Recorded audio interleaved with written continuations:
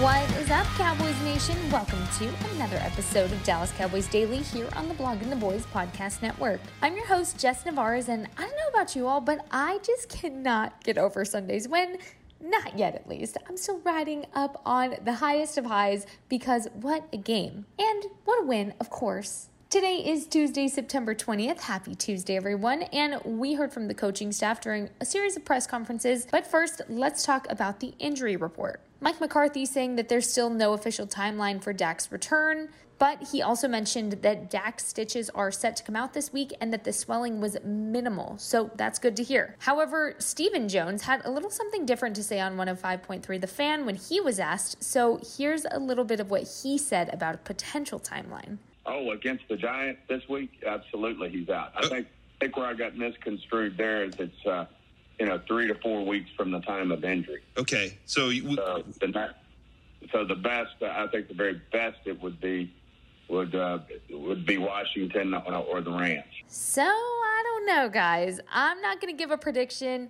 I don't know. But what I do know is that we did hear that Cowboys wide receiver Michael Gallup might actually make his return next Monday for the Giants game. Mike McCarthy saying that they're going to try to give him a full slate this week at practice. But of course, that does mean when he returns, he's going to start with a smaller workload, which is understandable considering the injury he's coming off of. So you don't want to overwork him too quickly. And lastly, we heard that tight end Dalton Schultz injured his right PLC during the game on Sunday night. Keep in mind, this is the same injury that Zeke sustained last season. Mike McCarthy said that they don't know whether Schultz will be available for the Giants game on Monday, and they're really not going to know until time gets closer to the game. So something to keep an eye on for sure. Now, we did see a series of press conferences during Monday. However, I wanted to really zone in on what Dan Quinn had to say. So take a listen to this. Apparently, there were some technical issues that we didn't get to see behind the scenes going on during that Bengals last drive on third down when, Trayvon Diggs shut down Jamar Chase, who had some things to say about Diggs this week. Anyways, not the point. The point was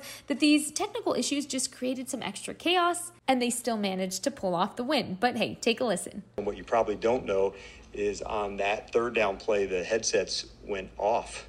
So we were not able to call in, a play like you normally would. So to add to it, like the extra chaos of that, which was awesome. And so you got a chance to, signal in, try to go and get a call. And I thought Diggs made a really big tackle, at the end of the game. But that added a little bit of extra to make it a little more fun. Also saying that it was clear that this was a technical issue that both teams were dealing with. Coach-to-coach ones still worked. Okay. So it wasn't, and if that had happened, on the field, the guys would have made the call. So this was specifically helmet, my communication to the helmet got clicked off. Usually it's a lower number, and for whatever reason, it just got higher. So when you hit it and there's nothing in return, it's not working. And so we just called the signal, called it coach to coach, and then they signaled it in to the guys. But it was definitely later than normal. But I saw either them looking to their sideline, so I knew something was up on both ends, because why was the quarterback going over to get a play? And so I knew both teams were being affected by that. Dan Quinn also said, despite this, Diggs managed to make his favorite play of the game. Listen to this. You're gonna love it. I think what impressed me so much on that one, aside from it was chaos and I call this, and we're signaling him to go, was just the aggressive nature to go finish. And to me, that's what a real competitor does when it's right there at the moment.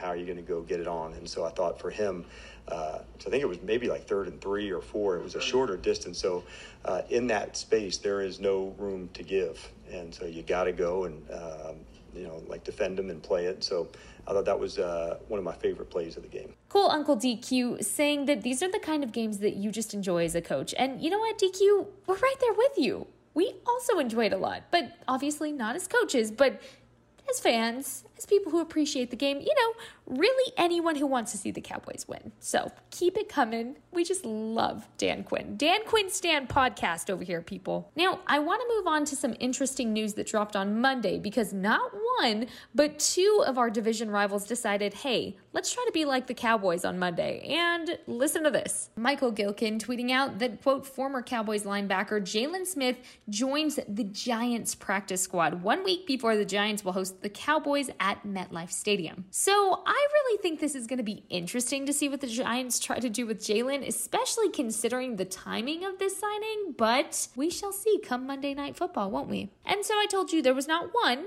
but two teams that are trying to be like the Cowboys. The second one, to nobody's surprise, the Washington Commanders. Michael also tweeting that the Cowboys had hoped to re-sign John Ridgeway to the practice squad on Monday afternoon. That didn't happen because they lost him as the Washington Commanders were awarded Ridgeway on waivers. Keep in mind, they weren't the only team to submit the claim on the rookie 5th-round pick from Arkansas either, according to one of his sources. So there is that, and you hate to see it. But it is what it is. It's just going to be very interesting to see how or if these two teams try to utilize these players when they play the Cowboys. All right, moving on to Trivia Tuesday. Let's see how well you know your Dallas Cowboys. Your Trivia Tuesday question for this week is, what Dallas Cowboys cornerback led the league with 11 interceptions as a rookie? If you think you know the answer, tweet me and let me know. I will announce the answer on tomorrow's episode of DCD and maybe even give you a little shout out to those of you who get it correctly and don't Google it. No cheating here. Now, to keep this hype train rolling for your Tuesday and to talk all things Dallas Cowboys, we have you covered here on the Blog and the Boys Podcast Network, starting with a new episode of The Writer's Block with yours truly and my amazing co-host, Brandon Lowry, as well as a BTB roundtable with various members from our BTB staff. Make sure to subscribe to the Blog and the Boys Podcast Network wherever you listen to your podcast so you never miss an episode. While you're at it, write us a sweet review letting us know how much you are enjoying all of these episodes and